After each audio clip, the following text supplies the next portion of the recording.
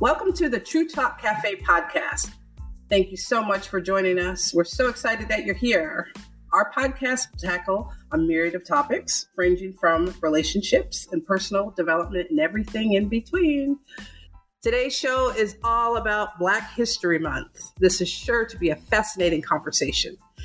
Before we dive in, let me introduce you to the pod crew. My name is Renee Stewart, and I'm joined by my co-hosts, Anna Garcia. Hi. And Carla Decor. Hello, everyone. And our friend Lolly is not here today, but we're wishing her well. Collectively, we span 4 generations. Can you believe that? We've all experienced ups and downs in our personal lives and professional careers that have qualified us to share our unique perspectives with you, and we're excited to do so. Before we get into today's content, I wanted to let you know where you can find us on social media. On Instagram and Facebook, you can find us at True Talk Cafe, and Twitter, you can use at True Talk Cafe 1. Don't forget to like us, rate us, and leave a review because we value your feedback. We want to ensure that we provide content that resonates with you. So please don't forget to subscribe to our podcast on whatever platform you listen to your podcast. We are so excited about today's show. You will want to stay tuned to hear what our guests are going to share about their Black history expertise and personal experiences. Also, stick around to find out how you can join us in a live showing. Now let's get started. So it's February, and that means it's Black History Month. Black History Month is an annual celebration of achievements by African Americans and a time for recognizing their central role in U.S. history. Now let's talk a little bit about the origins of Black History Month. This event grew out of the National Negro History Week in 1926. And was the brainchild of noted Harvard-trained historian Carter G. Woodson and the prominent minister Jesse E. Moreland. Together, they founded the Association for the Study of Negro Life and History, an organization dedicated to researching and promoting achievements by Black Americans and other peoples of African descent. Woodson and Moreland chose the second week of February to celebrate Black people because it coincided with the birthdays of Abraham Lincoln and Frederick Douglass. However, in 1976, Gerald Ford officially recognized Black History Month, and since then, every U.S. president has officially designated the month of February as Black History Month.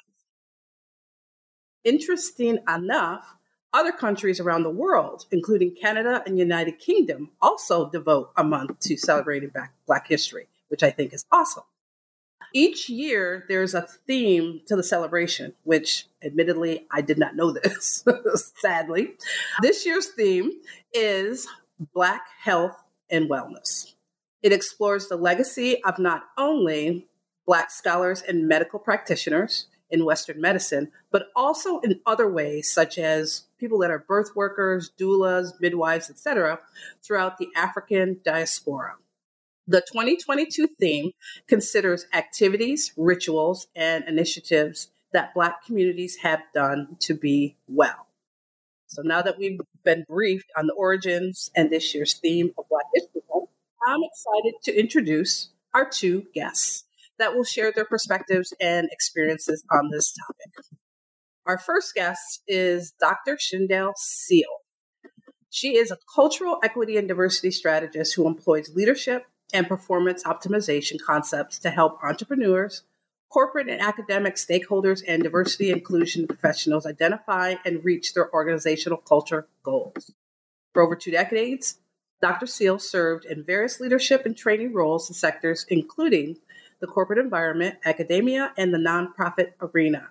Her work has focused on business performance optimization, staff development, and creating sustainable and equitable working environments. She provides DE&I, leadership, and staff training to state and law enforcement departments across the nation. Her research and consulting on creating equitable solutions in gender, race, age, and ability matters has led to her being a sought-after subject matter expert and speaker. In addition to her coaching and consulting services, Dr. Seale is the Diversity, Equity, and Inclusion Program Chair at the University of California, Santa Cruz, Silicon Valley Extension, where she also develops and teaches courses on diversity, equity, and inclusion in the workplace and academia.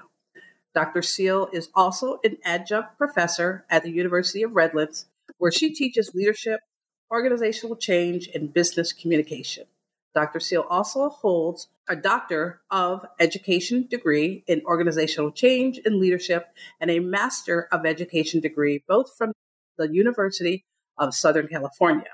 She also earned her Bachelor of Arts with a focus on language and linguistics from California State University at Dominguez Hills. So welcome, Dr. Steele. Thank you so much. I appreciate it. No problem. Our second guest is a friend to the pod crew. It's Mr. Dennis Kennedy.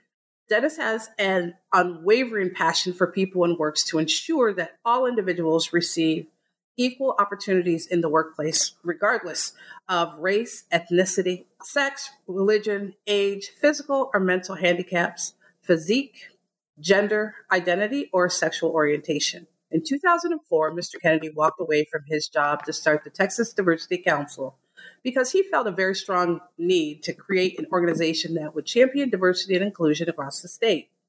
4 years later, Mr. Kennedy found himself launching the National Diversity Council for the same reasons he started the State Council. Currently, the NDC is made up of 16 state and regional councils. His vision is to have state and regional diversity councils in all 50 states. Along with the state councils, he has launched several statewide conferences focused on diversity, leadership, and women. Currently, there are conferences taking place in 32 states. Furthermore, Mr. Kennedy launched 2 additional national organizations in 2011, including the National Women's Council, which focuses on advocacy for women, and the Council of Corporate Responsibility, which seeks to educate organizations on the best practices in social responsibility. In addition, he is the creator of the Diversity First newsletter, a proud product of Diversity First Publishing, which is distributed in 13 states. Prior to his entrepreneurship, Mr. Kennedy spent several years as a college professor in the business schools at University of Houston downtown, Texas Southern University, and University of Texas at San Antonio, teaching business statistics, economics, HR management, compensation management, and diversity management. He also spent 5 years working in a corporate environment in the field of human resources. Welcome, Mr. Kennedy. As you can see, we have 2 heavy hitters here, and we are so excited to hear what they're going to tell us and share with us. So my first question is to both of you. What does Black History Month mean to you? And we'll take ladies first. Dr. Seal?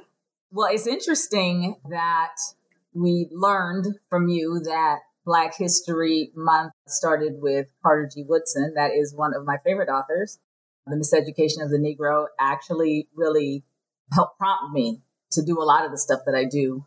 When I think about the work that I do, doing DE&I work, I mean, that's my job, right? That's my business. That's what I do for a living. So it makes Black History Month a little bit more turned up, if you know what I'm saying, right? So as you can imagine, from February 1st to the 28th or 29th, depending on the year that we have, every organization wants to be like super diverse. For me, it's an opportunity to share not just the known aspects of diversity. Oh, yes, we have to be, diversity is important, equity is important, but it's actually really an opportunity for me to appreciate this as a collective, where everybody is doing it all together, whether authentic or not. Right. So I saw this post the other day, which was really interesting. It said, I'm Black 24/7, 365, but during Black History Month, I'm blackity black. And it's really an interesting feeling that you can't really describe. You can't really describe it, but to know that you feel as though there's a collective appreciation. And I think that that's really, for me, what Black History Month starts to feel like. It's been starting to feel like recently. Yeah, I totally agree with you on that. Mr. Kennedy, would you like to share as well? Yeah, sure. I believe for a lot of African Americans, Black history provides an opportunity to reflect on the good, the bad, and the ugly. The good definitely being the progress African Americans have made since President Lincoln signed the Emancipation Proclamation that freed slaves in 1882. The bad being the systemic racism that permeates every facet of American society, including our workplaces, as African Americans are still significantly underrepresented on corporate boards and senior leadership teams. 60 years after the passing of the Civil Rights Bill, the ugly, the killing of innocent Black people by police, for example, George Floyd. Like most, I believe our country has made significant progress. For example, my mother was born in the 1930s. She was among the 87% of African Americans who lived in abject poverty during the 30s. She went to college in the 50s. When she graduated, her choices for a career were limited. One, being a teacher, two, being a nurse. She could not stand the sight of blood, so she became a teacher for 30 years. Today, we have a Black woman as vice president, and President Obama served for 8 years. So there's a lot more opportunities. I couldn't imagine living in a society that limits me because of the color of my skin. But I think many African Americans reflect, as I mentioned, on the good, the bad, and the ugly of our history. Yeah, I mean, my mother was the same way, born in the 30s, and she was a teacher for 30 years. So I totally get that. Can you share a personal experience that was life-changing that set you on your current path of purpose? Was there like one defining moment for you? Dr. Seal? Well, mine, a defining moment. Well, I think I'm going to go way back to when I first came to this country. I'm not actually from this country. I'm from Barbados. And when I originally came here, you know, it was really interesting because everyone from my country looked like me, right? So when I got here, it was an interesting kind of culture shift. And I came here about 9 years old or so, and I'm in school, and some kid says to me, "Oh, you're Black. You shouldn't be listening to country music or Spanish music or something." I was listening to I think it was either like a Mexican music like banda or something like that.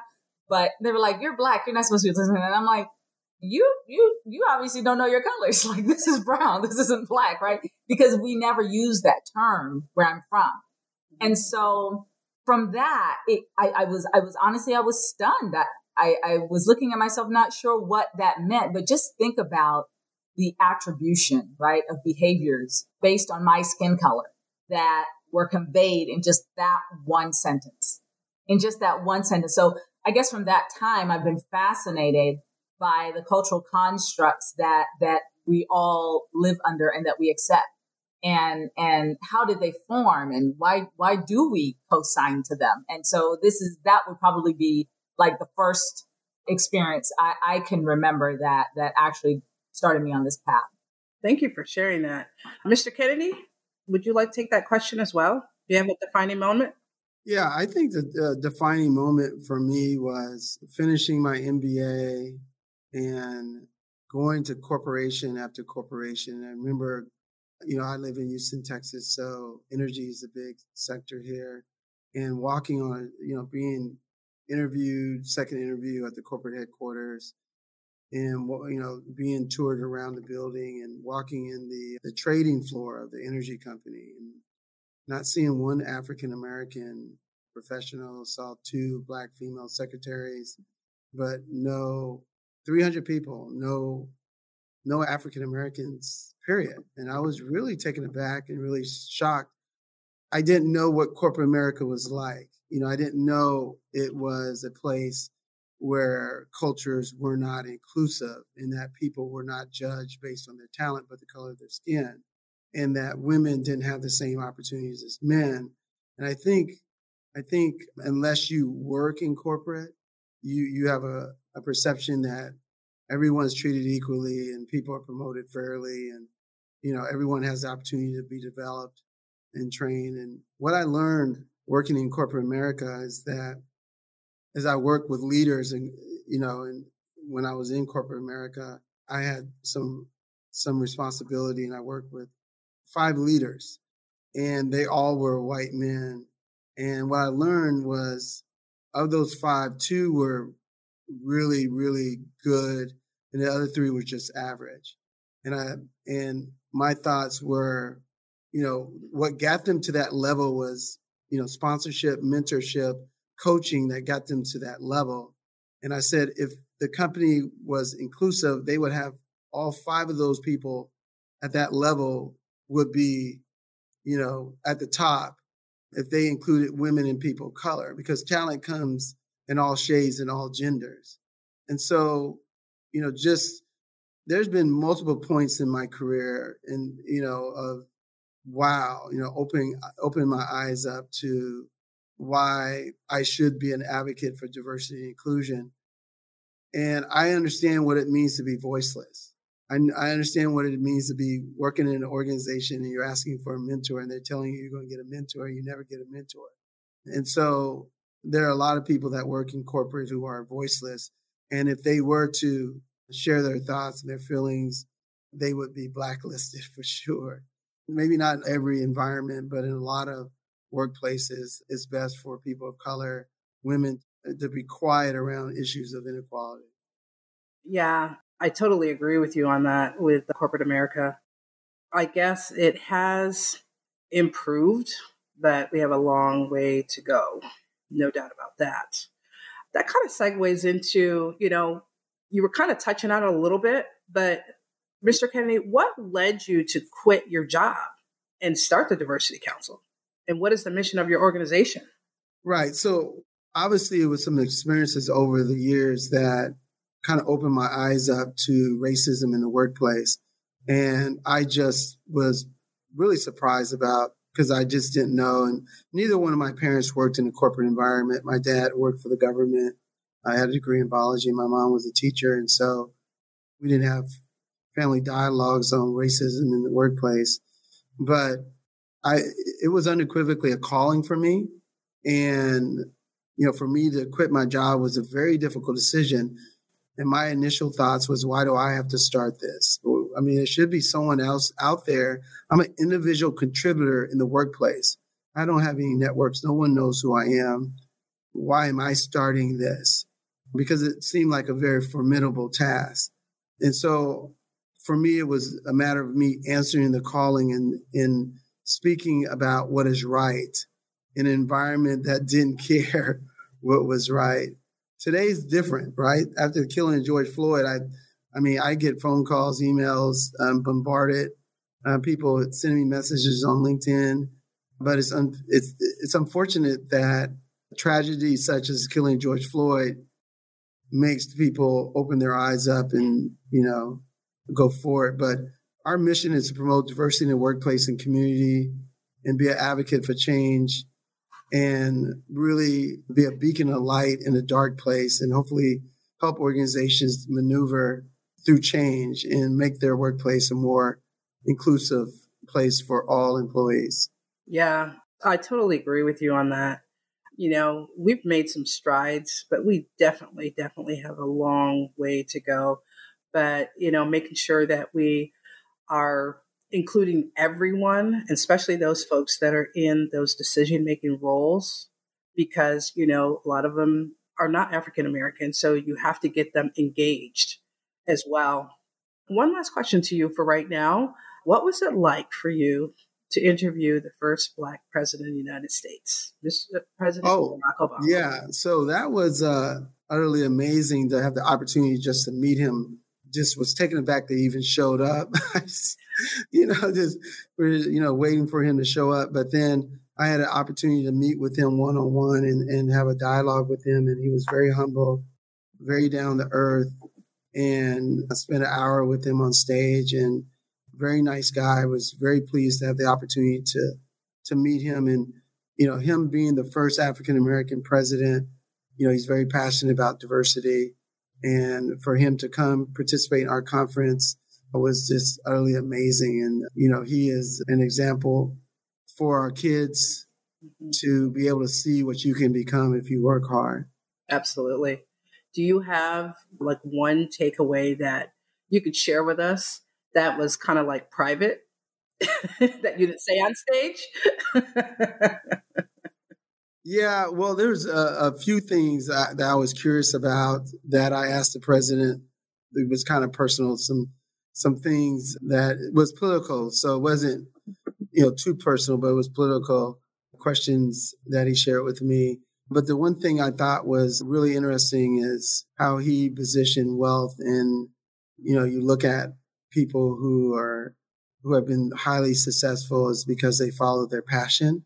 And that passion led them to a road of wealth.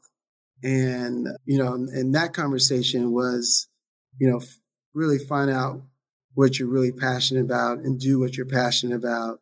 Instead of chasing wealth, that path of passion may be your road to wealth. And so that was one of the things that we talked about. Then one other thing he thought, he mentioned was the importance of mentorship and how important mentorship was for him. And he shared some stories about who mentored him, to become where he was at, the president of the United States. And so he believes that, you should mentor others and be mentored as well. And so that was something that stuck with me as well. Yeah. Mentorship and sponsorship, even so, are key. They're just key because, you don't have access to those rooms. You know what I mean? Where they're making those decisions. So you have to have somebody in those rooms. And that's why I like sponsorship. I still like mentorship too, but sponsorship. Somebody needs to sponsor you in those rooms. Okay, great. So let's shift a little bit here. Let's go back to the theme of Black History Month, right? So it's Black health and wellness. And we've seen the rise of fields such as public and community health and health informatics have led to a rise in preventative care and a focus on mind, body, and spirit. Dr. Seal, can you share your thoughts on the impact of providing spaces for Black people to counter the economic and health disparities and discrimination that are found at mainstream health institutions? Yeah, that's a really important topic, actually. And it's underscored even more by the disparities that we saw when the pandemic broke out. It's interesting, though, because we know that much of American medical history was built on the backs of people of color, but especially Black people. Essentially, we were the experiments, right? That led to much of what we're now excluded from based on the economic structures that are in place. So providing these cultural spaces is for Black people in these types of economic situations is huge. It places us as craftspeople of our own faith economically and health-wise. It's important, though, that we are vigilant about ensuring that these spaces are owned and operated by us. Because what's the sense in talking about Black economic power and Black economic health if we don't have control of it? So I do think that providing these spaces, thinking about how we can empower each other, empower ourselves to be autonomous, to be the rulers of our destiny is really, really important, especially with regard to economics. Absolutely. Like you said, the pandemic definitely shined a blaring light on people of color and the medical area. Well, yeah, and all the disparities. It was just, it was horrendous. It was horrendous, really. Yeah, and to be honest with you, I did not realize the disparities. I really didn't, because I hadn't really experienced it myself. Mm-hmm. So it definitely opened up my eyes, no doubt about that. A couple of the initiatives to help decrease the disparities, they kind of centered around some outcomes such as having more diverse practitioners and representation in all segments of the medical and health programs. Mm-hmm. Have you seen an increase in people of color exploring a career in the medical field as a result of that? Well, I think we have a lot more interest, certainly based on just what we were talking about, where actually we've seen a rise in Black women medical students. The number of Black male medical students, however, has declined, which is really interesting. There was this 40-year study that has been going on. It was just released last year. And it talked about how medical schools were, touting how important it is that we diversify. Everybody wants to be diverse, like I said earlier, right? But the numbers decreased for Black men. And we all know about the studies that show that access to care and health outcomes improve when physicians are more closely representative of the patients that they care for. what's interesting here is that there's been so much talk from these medical schools, right? And the policymakers about this. Yet today we're looking at the lowest life expectancy and the lowest number of Black male medical students in 40 years. So there's something that we need to reconcile here. It's something we need to reconcile. And the interest is there, but it doesn't necessarily translate into the actuality of it. Yeah. Yeah. Those statistics are really interesting to me because I'm just not thinking, definitely the Black woman, in just about every field has, shown up. But it's quite interesting with Black men. Have Black men shown up more in the legal field, do you think? There are more, yes. So what's interesting is that's what I did my dissertation on many years ago. But what I was studying was, it was actually focused on women, right? The experiences of Black women historically in the legal field. But when we look at especially in big law, the numbers are like in the teens, or they were in the teens back then. They may be the same now. What we're seeing is, or what we did see was Black women actually starting their own law. And we're seeing a lot of Black men doing that as well. But Black men were faring much better in the legal industry. It's an old boys club, right? So you only had one strike against you if you were Black or Latino or Asian or whatever. But if you're a woman, that's that intersectionality that we have to deal with. Yeah. Quite interesting. So now let's shift a little bit. We're still staying in the health field, but, it used to be taboo to talk about emotional and mental health, especially in the Black community or, communities of color. However, in this day and age, Black health and wellness is broader and more nuanced than ever. We have social media that talks about it. There are podcasts such as The Read, hosted by Crystal and Kid Fury. They've normalized talking about mental health and going to therapy, as well as initiatives such as Therapy for Black Girls. We also witnessed Simone Biles and Naomi Osaka open up about their battles with mental illness on huge platforms, which I thought was great. And those are young women, and there was a lot of backlash for them doing that. But, they were so brave in order to do that. Now, my question is, have you seen an increase in people of color seeking out help as the stigma starts to fade? Absolutely. There's been this massive shift, right, about how Black people look at mental health and mental health care. There's much more of an embracing of it, more discussions about it. And frankly, more people are actually doing the seeking of the help than ever before. This is, of course, from like a dominant perspective, because we've always, honestly, let's just be real. We've always had like the barbershop talk, the beauty shop conversations. We've always had that. And that's kind of helped us on our way. That was our psychologists before we had the psychologists, right? And this is where Black people in the U.S., this is where they went when they had a problem, or they went to grandma, right? Grandma would help you flesh out some of these ideas and these concerns, and she would give you all the advice that you needed. These were the original mental health experts. Now, like you said, there are these apps with all Black psychologists and therapists for Black people. There's even this meditation app. I can't remember the name of it, but it has like the Black voices. They're like, "Oh, you are the best. You are empowered." And it's really, really awesome. So it's a beautiful thing, honestly. And when we look at the rise, and just recently we've seen several of this. When we look at the rise in the suicide rates that we've been seeing, especially since the pandemic, and these notable people as of late, right?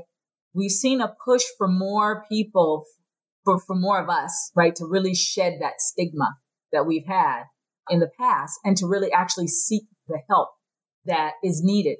People with these high functioning depressions and not being able to speak about it because historically, oh, you just sad, or you just, we've heard these things. And it diminishes the experiences that we're actually having. So who do we talk to? So now I think that I'm really, really encouraged by what I've been seeing in the tech space, in all of the spaces now for our people. Thank you for sharing that. I mean, it has definitely been something with some of these recent suicides. I mean, it's just been unbelievable, which you don't even know. It's another silent killer, right? Oh yeah, absolutely. Yeah. And then, and because we haven't really been taught to talk about it, it makes you don't really know how and who to go to. And the people that we would normally go to don't necessarily have the tools, the resources to really help us. I mean, in your own family, like you would go to your mom, let's say that, and she'd be like, "Oh, baby, you okay? You just a little sad today or whatever." And you go to your dad, man up or whatever. This is what we would get. Even with grandma that we would always go to historically or whatever, she doesn't understand today's challenges. Some of the challenges that are happening today are vastly different than what they were experiencing back then that she could advise you on. So this is really where that toggle is.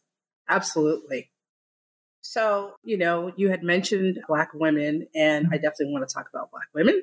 Mm-hmm. Okay. To me, Black women, they've been a force to be reckoned with, especially within these past several years. Mm-hmm. We've seen, women of color strategically use their voice and their vote. They continue to vie for top leadership positions, becoming the first in various roles across multiple industries. For example, Mr. Kennedy, he mentioned Kamala Harris, right? Yeah. It's our first African-American Asian female vice president, and we soon to be will have the first Black Supreme Court justice. Imagine that. I mean, that's crazy. That's just so crazy. But, they're the first. And, I think it's all great and everything, but Black women have endured a lot of challenge and backlash that has, created psychological and emotional wear and tear. How then can we continue to encourage and support women of color to keep striving to reach for their career goals, in the face of adversity like that? I mean, there's a lot of wear and tear there. How do you keep going? Well, what we were just talking about, that mental health piece is important, seeking that out. But I will say, women of color, if you think about what we have endured, what the resilience that we have endured. Now and I'm just not talking about Black women. I'm talking about every woman that is of the non-dominant culture here in the United States. And you go out into the world, and there are people who are going to look at you and say, the first thing they're going to see, woman, Latina. Now those constructs get into their brain. Woman, Asian constructs get into their brain. Woman, Indian constructs, right? And so what we have to constantly do when I talk about that toggle, right? We have to walk in, okay, I'm a woman. First of all, I'm a person. I've got dreams. I've got goals. I've got ambitions, all this kind of stuff, right? I got that. But I know that this person that I'm talking to is probably looking at me like with their limiting and their deficient mindset. So now we've got to think about that, to overcome that, not what we are, what they have, with the boundaries that they're setting up for us, right? So now we've got to kind of do some like mind reading. Okay, is this the kind of racist person that will block me? Or is this the kind of racist person that will be like, oh no, I really, really love you so much, Carla, you're so great. But then behind the scenes, they're like, chopping you up in the back. And so it's really for us. We have been resilient to a T, making it happen. We've been killing it for years, right? And as soon as when we saw the pandemic, we were like, I've got to do it for me. We saw so many women, especially women of color, starting their own businesses, leaving the workplace, mass exodus. They're talking about the Great Resignation. Oh, let's talk about the Great Resignation. We were like, deuces, right? We were out of there.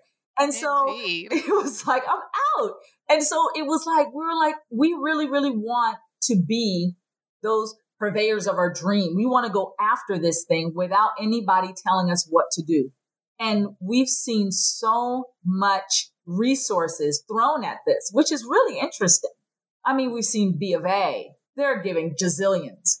Wells Fargo, they're giving to Wells Fargo of all places, right? Right. Giving gazillions. We've got Cornell University, like giving full on, like year-long classes on how to be amazing business owners for women of color. They're saying women, but they're really, really pushing it for women of color. We've got Morgan Stanley. Who would have thought, right? So all of these big names, they're providing funding, they're providing these trainings, they're providing this mentorship. It's unbelievable, right? And it's like, when we think about this compounded with the resilience that we have learned, I don't know that we were born with it, but I know we had to learn it at some point because of all the stuff that we had to, go through. It is amazing to see. It's unbelievable to see. I think, everything you said right now, it's like what I had noted to ask and to talk about. But I think you also started touching on our next episode. Imagine that. Oh, really? What is that? Right, exactly. The big resignation and how we that trend. So, fortunately, to your point, I know that in 2020, a lot of those entrepreneurs were not as successful as they have been in the past. But that's a whole other conversation. Mm-hmm. I do want to say, to you and Dennis, everything that you guys shared today, as a Hispanic Latino employee resource group leader and a DEI advocate, I love to learn history. I love to understand the various groups and everything you guys shared with me. I'm with you. I didn't realize I was a different category, and I'm not that brown either, but I get you. But we're labeled, right? Yeah. And when that happened, it's like, I need to learn more about this. I need to absorb it and everything. I feel like I was very fortunate to be very blinded to some of these things until corporate America. Wow. So I have come across also, many Afro-Latinos, Black Latinos, and in most cases they've shared that they don't feel a difference between their Latino and their Black culture, that we truly are one. Right. We are far more alike than we are apart. And in fact, when you study ancestry, almost every Latino, and 100% of them, have African, lineage as well. And everybody has African lineage because that was where the cradle of humanity began. But it's, and like you're saying, this racialized construct that we've all been forced to accept, that's what separates us. Not who we are as people, but the construct that says you're Latina. So these are the things that you do. These are the things that you like. Go to your box. Exactly. Yeah. You are Black. You go here and you stay there. That's what separates us. What society has dropped on us, and then we've said, okay, I'll do that because it's easier, right? We all fall in line. We all do. But now that we know, now it's time to start let's work on it, right? Right. And when you talk about the construct, unfortunately, it's, a lot of people think about the enslavement of Blacks and everything, and they only correlate it to the United States. You go and research this. It was everywhere. And as a matter of fact, countries like Mexico, we hid our Black society. And, it was interesting when I was reading up on this for Hispanic Heritage Month and for Juneteenth and everything, because again, I like to understand what I'm putting out there, right? I don't just I did not realize that the Mexican census did not include Black Mexicans until 2020. Wow. April 2020 is the first time that, okay, let's count our Black Mexicans. It's interesting. That is interesting because a lot of countries don't label their citizens, right? So when you come to America from a country, I think like Switzerland or from like a lot of the European countries, I mean, even in my country, like we don't have like, okay, your name is Dr. Seal. What is your ethnicity or what is your race? Right. We don't have that.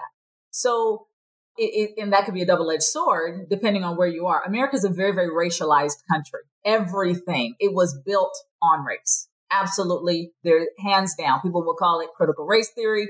They'll call it whatever. It's historical fact. If you look at all of the legislation that has happened, everything was based on race. Everything. So let's just get that settled. So if we look at it that way, then we understand why they want to know what race you are. Because honestly, if you are one race, you get, even right now, you get a different kind of mail. Right. If you're a certain race, you get into school or you don't, or you get a scholarship or you don't. And so if we had equitable resources, if the structure was built on equity across the board, we wouldn't need that. Right. We would not need that, but it isn't. Let me ask you this. So that's talking about, ethnicity, race and everything. But I feel like skin color is a whole nother factor, because when you look at the U.S., Europe, Latin America, it goes back to what you said. There are plagued biases. The darker your skin, the less apt you are to have an education, your societal classes, diminish, et cetera, et cetera. Now, those are biases that I know we can improve as a people, right? So I'm going to ask you and Dennis, if he still can address it. What do you think we can do to continue to improve on that? I know education for one, like educating our peers, but what do you think would be something like, if everybody was on this podcast today that's listening, you want to challenge them to do one thing. What is that one thing? Well, the one thing and when I'm doing my diversity trainings, it really is interesting. It's in looking at your value set, right? And it's in thinking about what is your relationship to these particular values so people will say values of fairness. Well, yeah, where did that come from? And so then we go back. We act like the 5 whys, like go back 5 times, right? And where does that value system about fairness come from? And then they'll start talking about, well, my parents taught me this and blah, blah, blah, blah, blah. Well, if we are talking about fairness, which everybody believes is a strong value that you should have, right? Then we start looking at, okay, so when we have these particular schools that get $23 billion more because the students are white, how is that fair? How do you reconcile that value system? And so we start really shifting into who deserves what, because it is embedded in a lot of our coded conversations about skin color. Who deserves what based on skin color? Does that even make sense? Like, how does that even you're more worthy because you have more melanin in your skin, right? So, I mean, when we think about it like that way, it sounds absolutely ridiculous, right? You should get a job doing this. You should be the CEO because you have less melanin in your skin. Does that make any sense to anybody? But that's what we do. That's what we do all the time. We make judgments based on melanin. And when you present it to people that way, it's almost like, oh yeah, that is absolutely ridiculous. But I don't think people do it on purpose. No, they don't. I know someone that the entire team looks the same, right? But this person, when you talk to them, you will think this person is not biased, is not racist, nothing. But this is just what they see as being the right fit for the type of job that he wants them to do. Blonde, light skin, females, so how do we change that when they don't see anything is wrong with what they're doing? Well, it's not our job to change them. It's our job to illuminate it, right? And if you want to change, it's kind of like somebody who is an alcoholic. And you're like, Bill, you're an alcoholic. You're an alcoholic. You're an alcoholic. You're an alcoholic. And Bill is like, no, I'm not. Right? And so it's like Bill has to get to the point where Bill is like, you know what? I'm tired of, kicking back 15 every night. Or like your friend, I'm tired of always having the same the same thinking. Why am I doing that? Bill has to think, why do I need 15 drinks every night?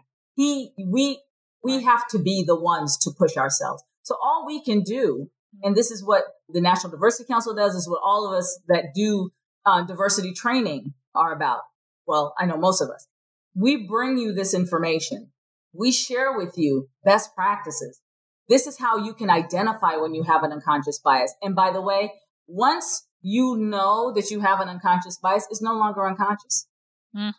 So look at this, right? And you have it in your hand. This is why a lot of people don't want to have these types of training. That's why they don't want to hear it, because it actually is so much more comfortable to be in the place that you're at with your family who believes the same way you believe, with your friends who believe the same way you believe, because then you don't have to be courageous.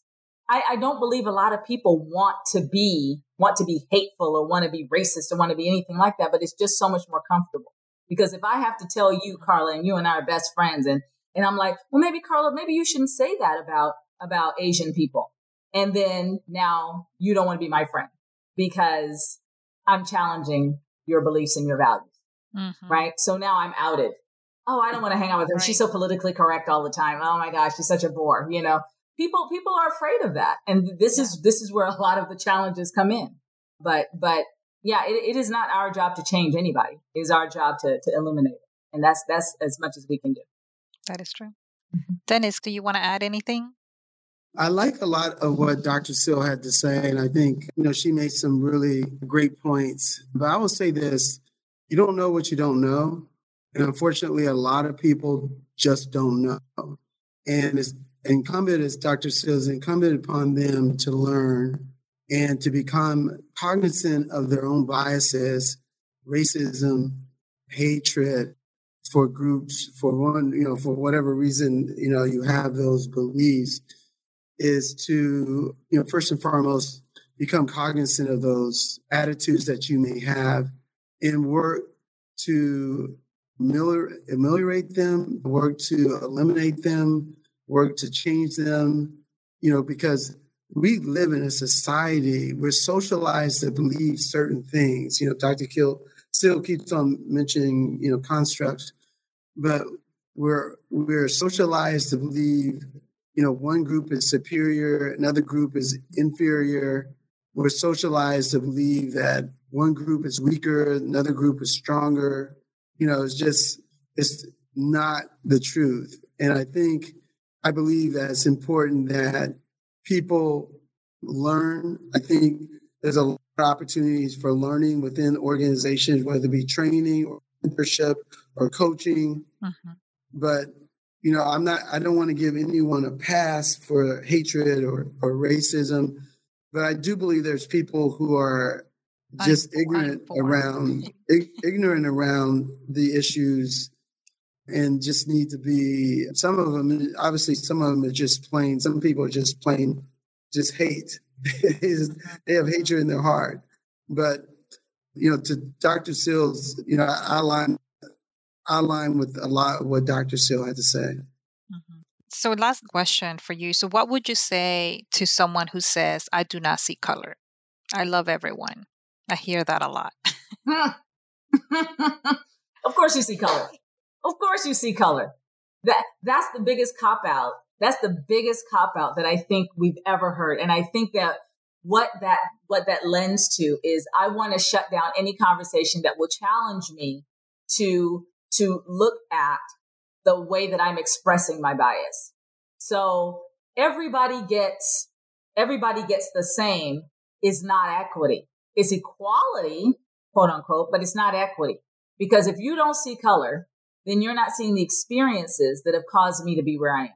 You're not seeing the disparities that have allowed you to have a luxury and privilege to be where you are, right? And so if I'm not seeing your color, quote unquote, and we can have this broad conversation about, yes, these are racial constructs that are not real, because we all know that race isn't real, right? We can say that, but in our society, it is very real. And it causes us to have disparate experiences, life or death sometimes. So when you're telling me you don't see color, then you're saying that your experiences are diminished. They don't matter, period. And that you don't want to ever have to deal with your part in keeping this being a pervasive situation. So, and that's the conversation I have when somebody says that. And it usually doesn't go out well. I love it. Dennis, anything else? I would just say, ditto what Dr. Sill had to say. That remark would remind me of a conversation I had with a good friend I've known since junior high school. And I shared with him how disappointed I was that our mutual friends from high school did not speak out against Asian hate on social media. And I pointed out our friends didn't make any comments. And then his response was, I'm a Christian, I don't see color. That was his, I didn't respond back to it. I haven't talked to him since. So, it's essentially what Dr. Sill explained. Right. That is true. I love it because it's so true. We can't cop out like that. We have to, and it's better when we see the color because then that's when we recognize our biases, right? When we start to see the color, so to speak, if we are not seeing it now, because we all have them. We all have biases. Well, absolutely. Absolutely. But you know what, guys? This has been a great, great conversation. I want to give a big thank you to both Dr. Steele and Mr. Kennedy for joining the pod crew today. Would you like to share any social media platforms or websites folks can connect with you if interested? And we'll also recap them on the follow-up. Okay. Sure. Dennis, you go for it. I only have LinkedIn. And so it's just Dennis Kennedy. You can search for Dennis Kennedy, but I don't have anything else. And mine is LinkedIn as well, under my name. We're not really like super cool, like how people have those really cool names and stuff. Now we're just perfect. Right. Yeah, we definitely also encourage you to follow the National Diversity Council LinkedIn profile or social media profiles because you can find out everything that Mr. Kennedy is doing and with his organization as well. I follow it. There's a lot of great opportunities to join and attend events. So that's one great way to definitely connect with all the passion that's being done, right? Mm-hmm. Yeah. Great work being done. That's right. Thank you so much for having me. We have events every month. Thank you. Thank you so much for joining. All right. Thank you. Thank folks. you, Dennis. Thank Bye-bye. you, Dr. Seals. This was an insightful episode. So now more than ever, Black History Month remains relevant because it sets aside time for us to learn and reflect upon the ways this history highlights the impact that Black people have had in the world.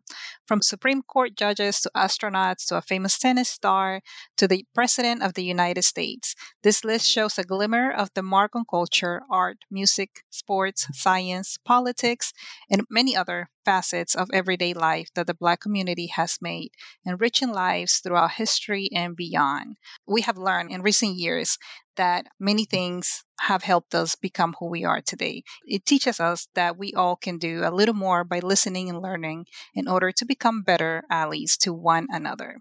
So as promised, here's how you can join us as an audience member on our next show episode. We hope that you are as excited as we are. So to follow us, go to our True Talk Cafe Facebook and send us a request to attend episode 7 as an audience member. Be sure to use the hashtag TTCEP7. We will respond to your request with our podcast website link, where you'll need to enter your preferred email address for us so we can send you the audience link to join. We'll also send all audience members a reminder the day before the show is going to record. It's going to be a lot of fun and you have to join us live. So we're always welcome your feedback. We want you to share with us your thoughts about today's show, leave a comment or review.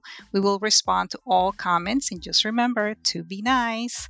We'd love to hear how you plan to celebrate Black History Month. Please do not forget to like and rate the episode. We appreciate you tuning in to our podcast and we hope that you join the TTC Crew Facebook page.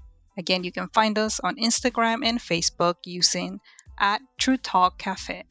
Please use the hashtag TTC Talks or True Talk Tuesdays.